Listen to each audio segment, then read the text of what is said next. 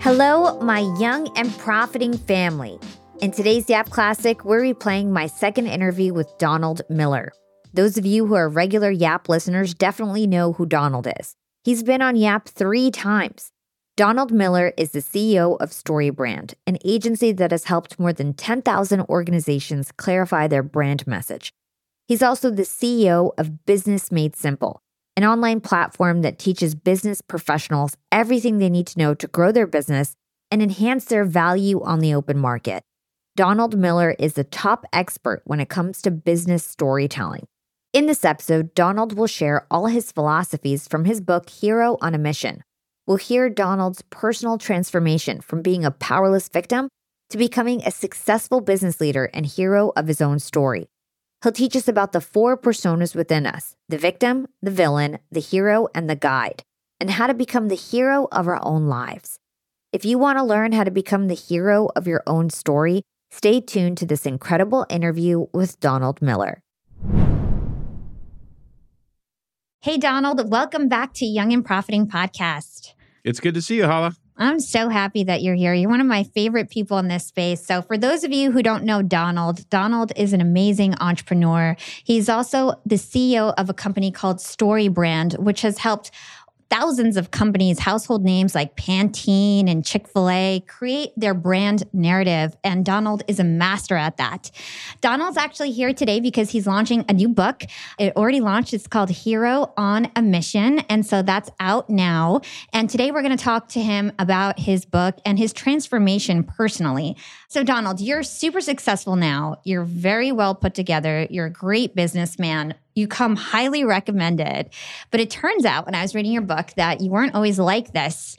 And in your mid-20s, you had a victim mindset and you couldn't make any money and you didn't have great relationships. So talk to us about what you were like in your mid-20s and how you were a victim, and then we'll go from there.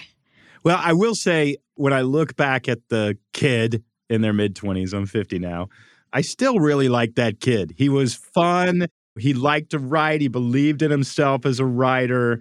He had great friends. He went on some great adventures. But yeah, I think underlying all of that was this sort of idea of I'm doomed. It's never going to happen for me. I'm never going to get my break. The world is against me.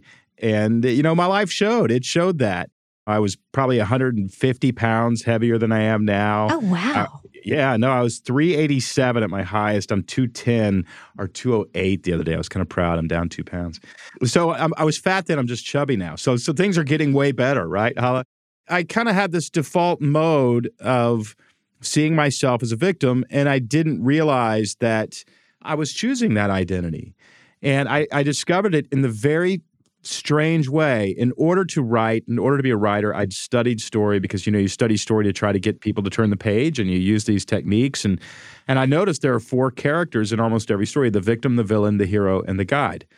And as I looked at my life like a story, I realized, oh my word, if your life is a story, you're the victim. Somebody else is the hero.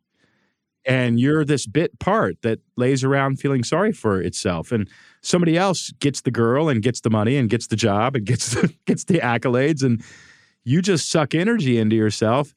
And quite frankly, it's not very attractive. And when I realized that, I stopped doing it. I didn't have to fight it. I just stopped doing it because I realized, wait a second, you're thinking of yourself as the victim because you want to make excuses for not trying. You want to make excuses for not succeeding. You want a rescuer. You want somebody to come and do the work for you because you don't know how to do it. And none of it is working. And, it's a percentage game. When I began, if I was seeing myself 80% of the time as a victim, I began to see myself 32% of the time as a victim and 60% of the time as a hero. Everything began to change. I mean, everything.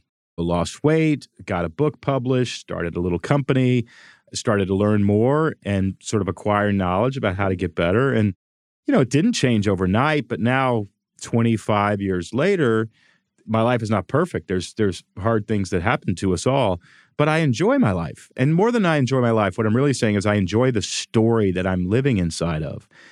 And it's transforming me and continuing to make me stronger. And so I wonder, now that I've written this book and there's been so much feedback about it, I'm realizing, oh my word, this isn't just me. There's a lot of people who don't realize, wait a second, I've been identifying as the wrong character in the story, and it's not working. And if I just identify as this character, things start to change.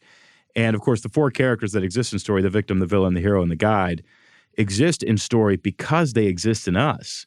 All four of them exist in you, and I personally play all four every day. But to the degree that I give the victim stage time, my life goes nowhere. To the degree that I give the villain stage time, people don't like me and they want to throw me in jail and they want justice against me. And to the degree I give the hero stage time, I transform into a better version of myself. And so the idea is just try to give the hero more time in your life, and your life will shape up accordingly without you having to do much of anything. So what you said was just really powerful. We all have four personalities that live inside of us, and it's our choice to decide which one we want to give the most energy to. So it's the victim, the villain, the hero, and the guide. Could you really take us deep on these? Break it down. What are each of the characteristics of each of these personality types? There are four, and my thesis in the book is the reason that these screenwriters and these storytellers keep choosing these four characters to write about is not because there are victims in the world and there are villains in the world and there are heroes in the world and there are guides in the world. It's literally because they're all inside of us all. In stories, they're not. In stories, they're separated into different characters. But that's not the way it works in life. They're in us. And so when we hear that voice that says, look, I'm doomed, I'm not going to be able to make it out, woe is me, terrible stuff like this always happens, that's the victim. And the victim in a story plays a bit part. The victim in a story exists to make the hero look good because the hero rescues them, and the villain look bad because the villain tortures them. That's the only purpose of the victim. They do not transform. They do not get a reward at the end of the story. Nothing happens to them except that they play off the hero and the villain. And if we do identify too strongly with the victim inside of us, that is exactly what happens to you. I mean, the story of your life literally plays out that way. You don't transform. You don't get what you want. You don't become a better version of yourself. You don't get rewarded. You don't get respected. People basically feel sorry for you. And that gives you some resources, some change that's thrown at you, but that's it. And some people get hooked on that change and they think that's the only way that they can survive. It serves us in some way. Victim mentality is a coping mechanism. And sometimes, let me just say, it's actually an effective coping mechanism. It's helpful for a couple days. It's not purely evil. It's not purely bad. You know, I finished the book. Emmeline was born. It was in a really good space. And before the book came out, about 2 weeks before the book came out, I had to make an extremely difficult family decision. And the family decision was to let go of my chocolate lab, Lucy. The average age lifespan of a chocolate lab is 10 to 12 years. She's 14 and a half. And she had a big tumor, a lot of arthritis, but she was cognizant. And the doctor was saying, look, you know, anything past today, and you're just making her suffer so that you don't have to feel guilty. And, you know, I thought about it, okay, we got to do this. You know, I let her go. It was a beautiful time, a family time together, and let her go, put her in the car.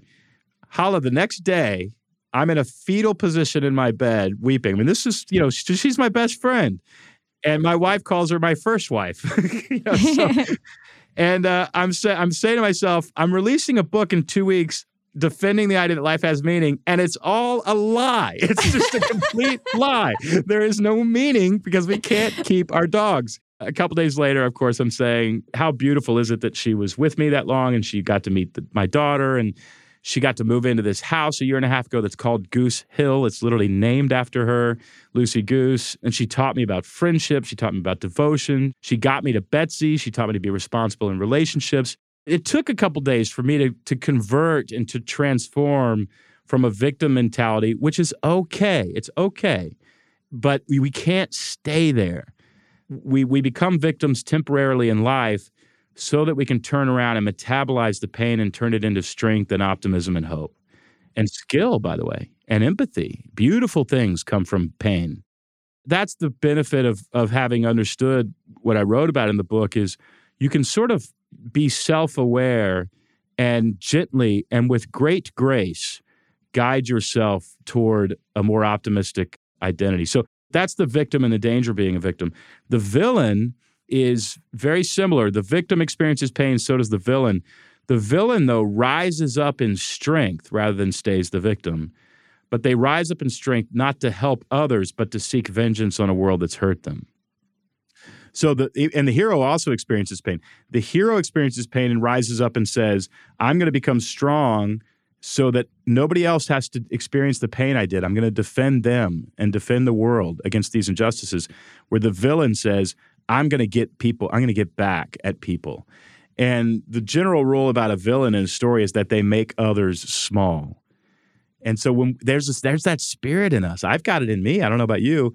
But the spirit to gossip, the spirit to demean others, the spirit to think that others are lesser than you is a villainistic characteristic. And if we let that take too much ownership of our life, if we over-identify with that, what happens to a villain in a story? Well, they are killed. They are killed or they are thrown in jail. They're taken care of. The idea is if we can get ourselves to just function more as a hero than anything else, the story is going to go well. Now, what does a hero do?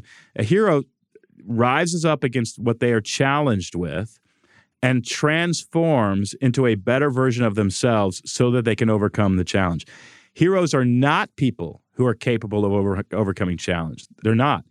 They're people who are capable of changing into the person who can overcome the challenge. So to stay in a heroic mindset doesn't mean I'm awesome, I'm great. It means I can become the kind of person who can deal with this. And you know from starting a company, if you did not have the skill sets to start a company and run a successful company when you started, you had to beat your head against the wall many times until you became the person. And it's by accepting these challenges that we transform. And then once we do transform and we become very competent, what we find is that winning only for ourselves is really empty. It leaves us kind of feeling lonely. And so we want to turn around and help others. And indeed, Hala, your entire company, that's what you do. And so that characteristic is called the guide. And the guide is Gandalf and Mary Poppins and on and on and on in these stories. Mr. Miyagi in The Karate Kid, these characters that show up to help the hero win the day. And so as we get older and more experienced, certainly as we become parents, the guide characteristics come alive in us. And I argue in the book that is actually the most fulfilling role to play. You can't play the guide until you've been the hero for some time, but slowly the guide begins to manifest itself, and that's indeed where we find a deep sense of meaning in our lives. I went and interviewed Pete Carroll, who is the coach of the Seattle Seahawks, many years ago, and I asked him, when did you first realize that you wanted to be a coach? And he said, I had the luxury of winning as an athlete really early in life, and I call it a luxury, he said, because it helped me discover that it actually wasn't very fulfilling. But when I turned around and helped other people win, it was very meaningful to me. It was an enjoyable, pleasurable life experience, and so that led me into a career of coaching. Well, what he said there was, I enjoyed playing the hero. It was really nice, but when I started helping other people win and help other heroes win, I felt a deep calling in my life. And it's true that the objectives that we determine for our lives, if they are mutually beneficial, that is, if they benefit others and they benefit ourselves, they align much more closely with a deep experience of meaning. Let's hold that thought and take a quick break with our sponsors. What's up, Yap Fam? Being an entrepreneur and working remotely definitely has its perks. And I know a lot of you listening in are in the same boat as me. But do you really take advantage of being able to work from anywhere? I know I typically don't, but thankfully this past holiday, I finally decided to make use of my work flexibility for the first time ever. My boyfriend and I decided to pack up and leave to the West Coast to spend an entire month working from home in the sun. We got a super cute bungalow in Venice Beach with a fenced backyard. The change in scenery, the fresh air, and the slower pace helped me to inspire some really cool new ideas for my business. And honestly, I'm feeling really refreshed and ready to rock in 2024. And who helped me make these remote work dreams come true? It was Airbnb. And Airbnb has come in clutch for me time and time again. Whether it's finding the perfect Airbnb home for our 3-day annual executive team get-together, or booking a vacation where my extended family can fit all in one place, Airbnb always makes it a great experience. And you know me, I'm always thinking of my latest business venture, and I've been begging my boyfriend to start hosting our place on Airbnb.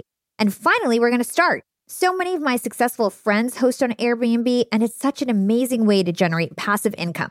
So to start, we have a plan to start spending more time in Miami, and we'll be hosting our place to earn some extra money when we're back on the East Coast.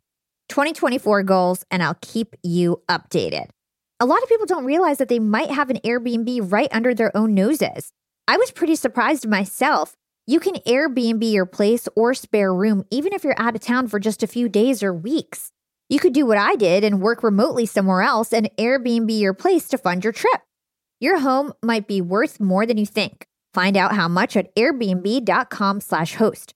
That's airbnb.com/host to find out how much your home is worth. Young and profiters, it's never been a better time to be an entrepreneur. With inspiration at our fingertips and powerful tools at our disposal, the possibilities are endless. And when it comes to tools that can truly make your business grow, there's one name that always stands out: Shopify. Shopify helps you sell at every stage of your business, from the launch your online shop stage to the real store with the door stage, and even the did we just hit 1 million orders stage? And if you're in that I need to sell more with less stage, Shopify Magic is your AI superpowered sidekick, ready to whip up captivating content that converts from blog posts to product descriptions. Not to mention, Shopify also is the home of the best converting checkouts in the game, 36% better than other leading commerce platforms. Shopify turns browsers into buyers. It's no wonder Shopify powers 10% of all e-commerce in the US. And you can sell whatever, whenever with Shopify. Push pleated pants with Shopify's in-person POS system or monetize mindful meditation. I sell my LinkedIn Secrets Masterclass through Shopify, and they've made my life a breeze. It took a couple days to set up my store, and I just get to focus on what I do best, creating great content and marketing my product. So don't stress if you're new to this commerce thing. Shopify's extensive help resources are there to support your success every step of the way. And remember, whatever your stage, businesses that grow with Shopify. Sign up for a $1 per month trial period at shopify.com/profiting, and that's all lowercase. Again, go to shopify.com/profiting to start growing your business today. You can sign up for a $1 per month trial period at shopify.com/profiting.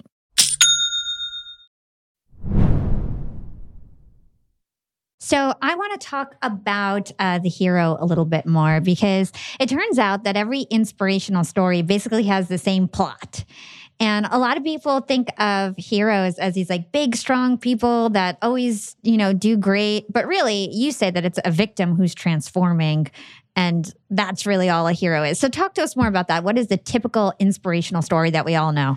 Well, yeah. So when I say play the hero, most people go, I'm not a hero. I'm not strong. I'm not this. Well, pause your favorite movie and ask yourself if the hero likes being in this particular situation. I don't care where you pause it in the movie. Pause the movie and ask yourself, is the hero enjoying this? And the answer is no. They're not. They're clinging to the side of a building. Their girlfriend just left them. They are having to give a speech and they're not ready. It doesn't matter. The whole movie, they are in a place they don't want to be, having to do a thing they don't want to have to do, engaging a challenge that they don't feel like they measure up to. That's the whole movie. And they're ill-equipped. They're afraid. They don't want to do it. They're in desperate need of help. That's a hero. And so if that feels like you, then congratulations, you're in the right place. And that story is transforming you. So what we see is in the last 9 minutes or so of the film, if we're talking about film, in the last 9 minutes, the hero has in fact transformed and is a much better version of themselves. We tend to think of heroes and define them by the last 9 minutes instead of the previous 90. So the idea is, if you want to be a hero on a mission, set an objective in your life that is difficult, that's going to require some commitment and some transformation on your part, and step into it and try to make it happen. And that is what will transform you. So heroes and victims are very similar, except heroes are not looking for a rescuer. They're getting up and trying to get. Now they may look for help. They may look for a guide, but they're not looking for somebody to take the responsibility away from them. That's what a victim is doing. If you are trusting an external source to guide the story of your life and make it work out, I personally do not think it's going to work out very well. I think what the external source wants you to do is be empowered and stand up and take responsibility for your life. And I think narrative structure in the universe itself probably rewards that. And it's so much more fulfilling, right? It's so much more fulfilling to do so. So psychologists have this term called internal locus of control versus external locus of control.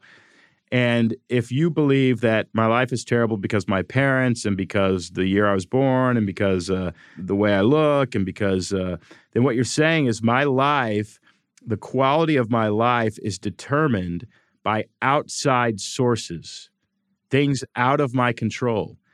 Psychologists have a term for that. And it's called an external locus of control, that my locus of control is actually external. Now, those who identify with an external locus of control have higher rates of depression, worse relationships, less earning power, higher rates of anxiety and frustration in life.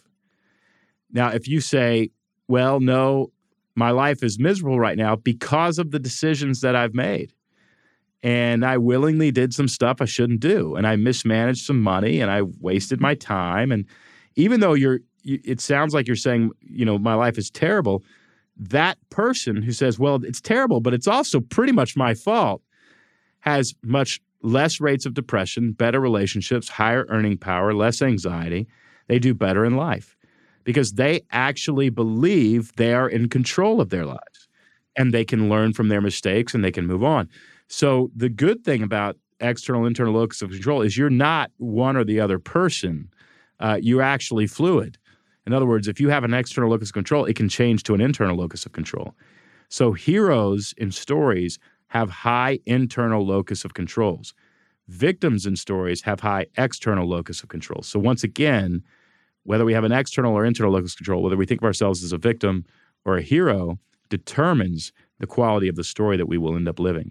Oh my gosh, I love that. So let's say that somebody listening is, there's a lot of people in their mid-20s that are listening in right now that might feel like, man, I feel like I was like Donald when he was in his mid-20s. And I feel like I approach life with an external locus of control and I'm a victim and I approach life as a victim.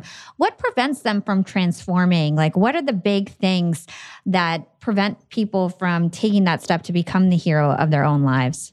Well, before I even say that, I want to say that judging yourself, shaming yourself, being upset because you just realized you've had a victim mentality is entirely and completely unhelpful. When we say to ourselves, you're such a little victim and you've wasted the last 10 years and, if you weren't such a victim, people would like you. Freeze that voice for a second. Listen to it. Who is that talking? You know who that is talking? It's the villain.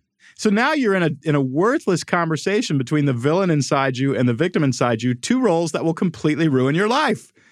So we've got to ignore those voices, and we can't give them the microphone. What we have to do is say, have some grace. You have seen yourself as the victim because, and I'll tell you why, even if you had a wonderful, healthy childhood and there's no trauma, you see yourself as the victim because your parents did so much for you because they are loving and good.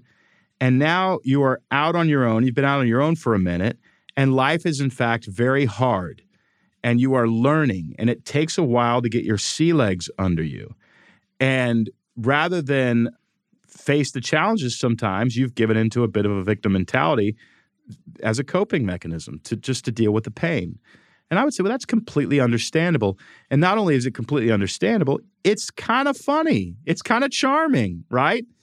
And that's the sort of attitude that we want to have. And now we want to say, however, Mr. Miller, if you want to be a writer, we're going to have to get up in the morning and we're going to have to work from 7 to 9 a.m. on the manuscript every day with some discipline. And we're going to have to accept this heroic journey and transform. And that is the attitude that a hero has. And so what would my advice be? One is don't kick yourself around for being a victim. It's wasted energy. The second is a hero has an objective. So we need to define what it is that you want. Do you want to be a writer? Do you want to start a company? Do you want to be an influencer? Do you want to get married? And do you want to start a family? Do you want, what do we want? And we need to write those things down. And I recommend in the book writing them down from a very interesting perspective, and that is the perspective of the end of your life.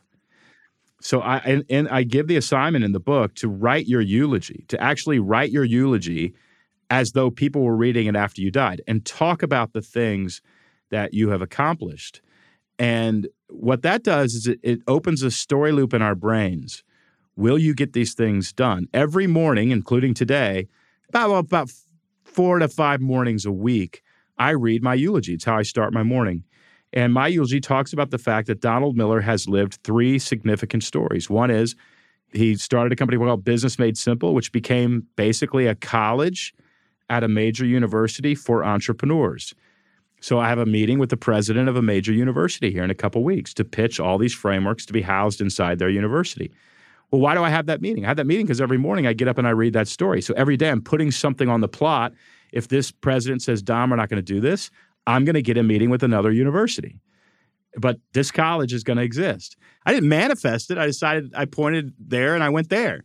There's nothing magical about, saying I'm going to eat an Oreo cookie and then you eat it. That's just what you do.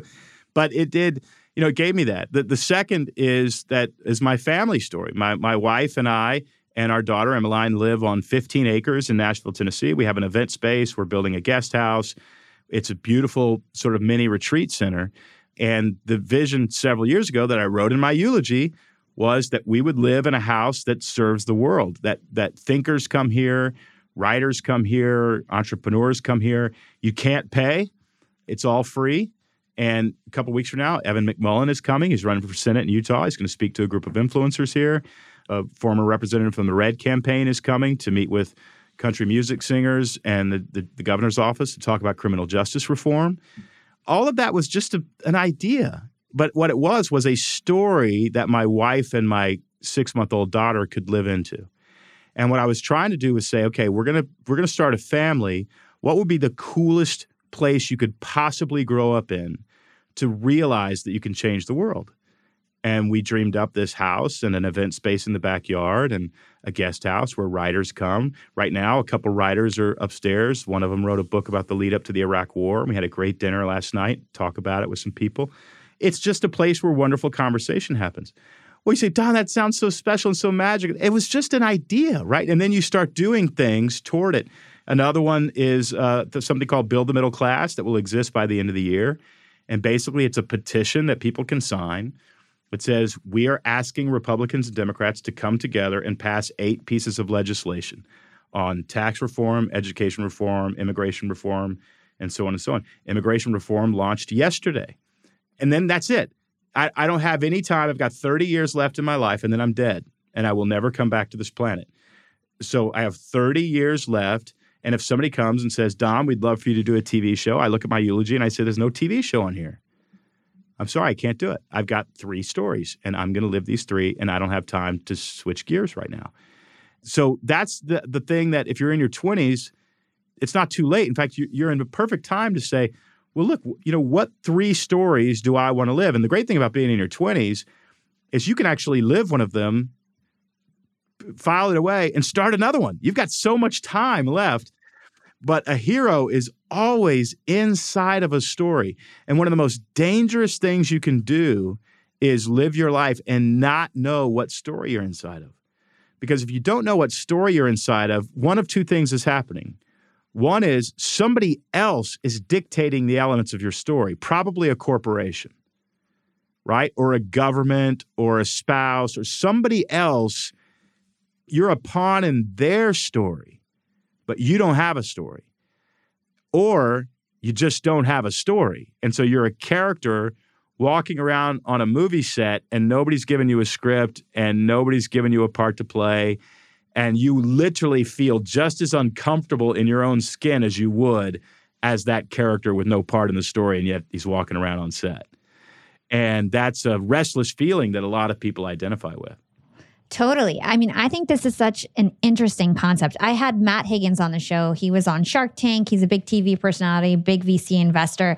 And he also swears by writing a eulogy, and then he reads it every day as well. I had Robert Greene on the show, huge successful author. He talks about the law of death denial. And it's very similar, that if you avoid the thought of death, you lack urgency, you lack motivation. And this sounds very similar. So why does writing a eulogy work? Like, why do you think that actually helps you get closer to your goals? Processing your own death does a few really wonderful things for you. And what I mean by processing is realizing that you're not here forever and that your story is, in fact, very, very short. One, as you mentioned, it creates a sense of urgency. I don't have time to sit around. I don't have time to take that frivolous meeting. I don't have time to, whatever. I don't have time because I only have a certain number of days left. The other thing is, not only a sense of urgency, a sense of focus, right? These are the 3 stories I've got left. I've got time for nothing else, and everything else is a no. And that's 90% of the stuff that comes my way is a no. Because when time is being taken away from you, you get really, really focused right away. So the processing and thinking about our own death I think is just the basis of wisdom. And if you say, Don, that's morbid, I don't think we should think about our own death. That's sad. I want to be really clear what you're saying. You have the right to say that. Certainly you do. What you're actually saying is, I don't want to think about the truth. Just let that sit. I don't want to think about the truth. I want to live in denial. And, death denial, as you mentioned earlier, is something that does not, in fact, serve your life. If you're in your 20s, you're listening, but I don't get those opportunities. Listen to me. You're about 8 years from getting those opportunities, right? The older people die off and you take over, and those are the opportunities that are going to be handed to you. And if you're not grounded before you get them, you're going to take some opportunities that you don't need to take. And that's why you want to be grounded in the story that you are deciding to live. Internal locus of control. You direct your story, not opportunities and all that kind of stuff. You direct your story so that you decide which opportunities you take and which opportunities you reject. We'll be right back after a quick break from our sponsors. I want to talk to all you employers out there, and let's talk about company culture. At Yap Media, we have a super unique company culture. We are all obsessed with excellence, and we even call ourselves this really cute name, Scrappy Hustlers. We're all Scrappy Hustlers at Yap Media. And my team is growing fast. And hiring is a pain in the butt, especially if you're looking for A players that are going to roll up their sleeves. But luckily, when it comes to hiring, I no longer feel overwhelmed by the search for the perfect candidate because I use Indeed, the ultimate hiring platform. Indeed's matching engine always presents me with a pool of high-quality candidates that match my job description to a T.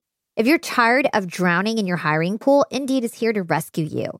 You can use Indeed for scheduling, screening, and messaging your candidates, making the entire hiring process a breeze. And Indeed doesn't just help you hire faster. 93% of employers agree that Indeed delivers the highest quality matches compared to other job sites, according to a recent Indeed survey. I've hired some of my best employees at Indeed, some of my best scrappy hustlers. With over 140 million qualifications and preferences analyzed every day, Indeed is constantly learning from your hiring preferences. So the more you use Indeed, the better it gets at actually hiring your perfect match. Join the ranks of more than 3.5 million businesses worldwide that have already chosen Indeed to hire great talent. And listeners of this show will get a $75 sponsored job credit to get your jobs more visibility at Indeed.com/profiting. Just go to Indeed.com/profiting right now to support our show by saying you heard about Indeed on this podcast. Indeed.com/profiting. Terms and conditions apply. Need to hire? You need Indeed. Young and profiters, I've got a fun fact for you. Did you know that by 2030, over 85% of the jobs that will exist haven't even been invented yet? And that's why we need to acquire new skills and stay relevant and adaptable. By embracing lifelong learning, we can future-proof our careers and our businesses. That's why you've got to check out Economist Education. Economist Education provides online executive education courses tailor-made for professionals just like us, crafted by The Economist's own editors and special experts. Economist Education courses are designed to sharpen your professional skills in key areas like data storytelling, critical thinking, sustainability, and so much more. I highly recommend checking out the Economist Education course, Business Writing and Storytelling. It's packed with valuable practical advice on how to inform and persuade through writing reports, social media, presentations, and beyond. The best part, these courses are online, flexible, and self-paced, lasting anywhere from 2 to 6 weeks. You're guided by expert tutors. You'll dive into a mix of videos, podcasts, text quizzes, and weekly assignments. Plus, you'll get a 3-month digital subscription to The Economist to support your learning journey. Economist Education provides access to online forums where you can network with peers around the globe. In a world where knowledge is power, Economist Education empowers you to lead the way. Economist Education is an incredible way to stay ahead in business. And I've got a special offer to get you started. Get 15% off any course, only available by going to my special URL, education.economist.com/profiting, and then enter the promo code profiting at registration. This offer ends on March 31st, so don't wait. For 15% off, go now to education.economist.com/profiting and use code profiting. Again, this ends on March 31st. If you want 15% off, you've got to go to education.economist.com/profiting and use promo code profiting at registration. Young and profiters, I actually have a nasty habit of ordering way too many groceries. I'm embarrassed to say it, but I've wasted so much food in the past, and I felt really guilty about it, but now my conscience is clear with HelloFresh. Each week, I get ingredients shipped to me with step-by-step recipes. I get fresh, pre-measured ingredients that get me whipping up delicious dinners in no time. And then I reduce waste because you get exactly what you need and nothing else. I love trying new foods, and HelloFresh has over 45 recipes and more than 100 seasonal add-ons to choose from every single week. It's so much fun to pick out my meals. It's easier than ever to find something that everybody in your family will enjoy. I personally like to stick with the basics when it comes to HelloFresh. I get their meat and veggies plan. I love the options they have for that. And trust me, it's cheaper than takeout, and with pre-proportioned ingredients, you'll never waste money on excess food. And now Green Chef is owned by HelloFresh, which gives me an even wider variety of meals to choose from. There's something for everyone. I love switching between the brands, and you can enjoy both brands at a discount with me now. Skip the grocery store and save time with easy, tasty recipes delivered to your door. Go to HelloFresh.com/profitingfree and use code profitingfree for free breakfast for life. That's one breakfast item per box while subscription is active. That's free breakfast for life at HelloFresh.com/profitingfree with code profitingfree. Love that. I think all of this material is excellent. We're going to link it in our show notes.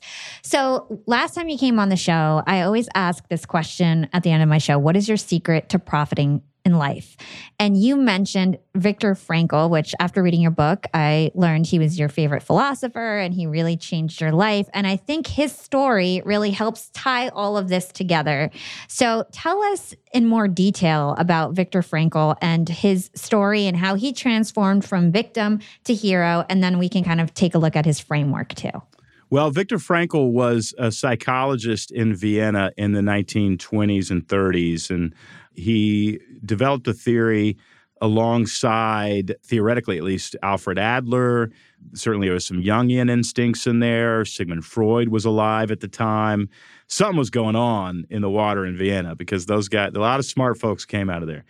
And he basically said man's dominant desire is a desire for a deep sense of meaning, which feels like purpose in their life. And he developed something called logotherapy, a therapy of meaning, in which he prescribed a certain way of living to people, which gave them a deep sense of meaning and helped them overcome depression, anxiety, and a bunch of other stuff. And he applied it inside the Viennese hospital system specifically for suicidal high school patients. They had a serious suicide problem around the time grades were released. When he applied logotherapy, when he basically taught them to live as heroes on a mission, the suicide rate dropped to 0. And he was writing a book on his theories when World War II broke out. And the Nazis began to collect Jews and put them in concentration camps. Being a Jewish man, Viktor Frankl was taken with his wife, who was pregnant. His wife, Tilly, was pregnant with their first child. She was murdered. His parents were murdered. The manuscript in which the thesis was confiscated and taken from him. And he spent years, I believe, in 4 different concentration camps and survived. And after he survived, instead of being despondent, certainly he was in incredible pain, but he rose out of that victim mentality and began delivering lectures around the world on how life, in fact, does have meaning and is, in fact, beautiful. And, of course, who's going to argue with him, right? I mean, I'm sorry, your sugar cravings don't measure up to what this guy has been through. Yeah, if he's not saying, a victim, then nobody has the excuse. That is right. And so he was incredibly influential on this book and influential on me, personally. I'd say he saved my life and maybe saved the quality of my life. But just a wonderful, wonderful person who has proven that life, in fact, has meaning. What's really interesting about Viktor Frankl is he didn't actually tell us what the meaning of life was. He told us how to feel it. And he doesn't answer the question, what is the meaning of life? Or why does life have meaning? He just says, here's how you experience it. And so what it does is it makes the stuff I talk about in the book, and that's what the book is. It's a prescription for logotherapy. And it makes the work theologically agnostic, philosophically agnostic. I was meeting with a friend, having coffee, an acquaintance, I should say, back in Portland many, many years ago. And it was very obvious they were a nihilist. And they said to me at one point, well, life is meaningless. And that could be the state motto of Portland, Oregon, right? I mean, it's just it's that kind of place. And I said something a bit offensive to them. I wrote about it in the book. But I said, what if life is not meaningless? What if just your life is meaningless? And of course, they didn't think that was very funny. But what I meant by that was, what if the stuff that you were doing inside of your story is giving you a bad experience? And what if it's not life itself? In other words, what if you're writing a book and what you're actually saying is, this book is not interesting? And the good news is, if we can get ourselves to believe it and understand it, is that the book can change. If you know how to live a certain way, the book can get really, really interesting really fast. And I'm a living testament to that because I really like my life. It's not always easy. It's not, I cried myself to sleep when I had to put my dog down. There are painful, painful elements to it. There are hard things. Today we took Emmeline to get her last shots at the doctor and hold your crying baby while she doesn't understand why somebody's poking her with a needle. They're just tough scenes in life. And of course, I'm being very, very light, and the people listening have some very, very painful scenes. And yet, we can choose to do things with our life that give our life a deep charge of meaning and beauty and go to sleep every night being grateful for the incredible experience that we're having. Yeah, the thing that keeps coming to my mind was this concept of personal agency. As you're talking about the fact that it's not that life is going to be perfect. There's going to be ups and downs, but it's how do you treat those ups and downs? How do you have perspective towards them? Can you talk to us about personal agency and what that is? Yeah, personal agency is similar to internal locus of control. It's belief that you have the power. And the one thing that you have the power over that nobody can take away from you is your perspective on life, including your perspective on very, very difficult things. And so when painful things happen to us, we can either have a victim perspective, which is, woe is me, I'm doomed, please send a rescuer. Or we can actually say to ourselves, wait, this is painful, and also it somehow benefits me. It's both. And that's the prescription that Viktor Frankl would give to his patients. He would say, when something very painful happens, acknowledge it. Don't be a delusional optimist. Acknowledge it, grieve it, and also realize it comes with benefits. And in other words, redeem our pain. I met a young man who, his son, he came home from church. His wife had stayed back at the church. He came home from church, and his 3-year-old son, they went to take a nap, and 3-year-old son woke up, went into the garage, got back into the car, closed the door, and died of heat exhaustion. And he came to me and he said, Don, I want to write a book about this. I need to process it. And he ended up writing a book, and now he travels the country and he helps people understand how to grieve the loss of a child. He did something with it. Now, does that bring back his son? No. But what it does is it redeems the pain and uses it for good. And that has given his life a deep sense of meaning. So any of us can do this. And what's the alternative? The alternative is buy a truckload of whiskey, get a divorce, and drink yourself to death. And, that's the victim life. And we're not going to do that. We're going to redeem our pain. What is the one actionable thing that our listeners can do today to be more profiting tomorrow? Okay, I love this. And your listeners are going to hear this several times throughout the year. Just answer the question, what am I grateful for? What am I grateful for? One thing that victims and villains do not have in common, or do have in common, is they're ungrateful. If you ever find yourself playing the villain or playing the victim, stop and ask yourself, what am I grateful for? And you will immediately exit victim and villain mentality. Because you will never, ever hear a villain in a story say, I'm so grateful for my friends. They will never say it.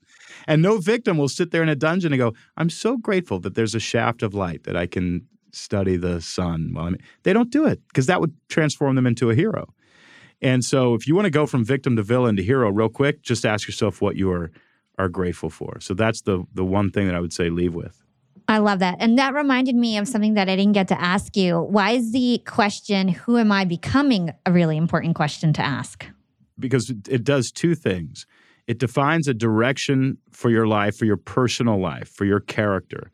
And we all need a direction. We all need someplace that we're going. Otherwise, we wander around and we walk in circles, right? And it also reminds you that you are not a fixed, static creature. You are somebody who changes.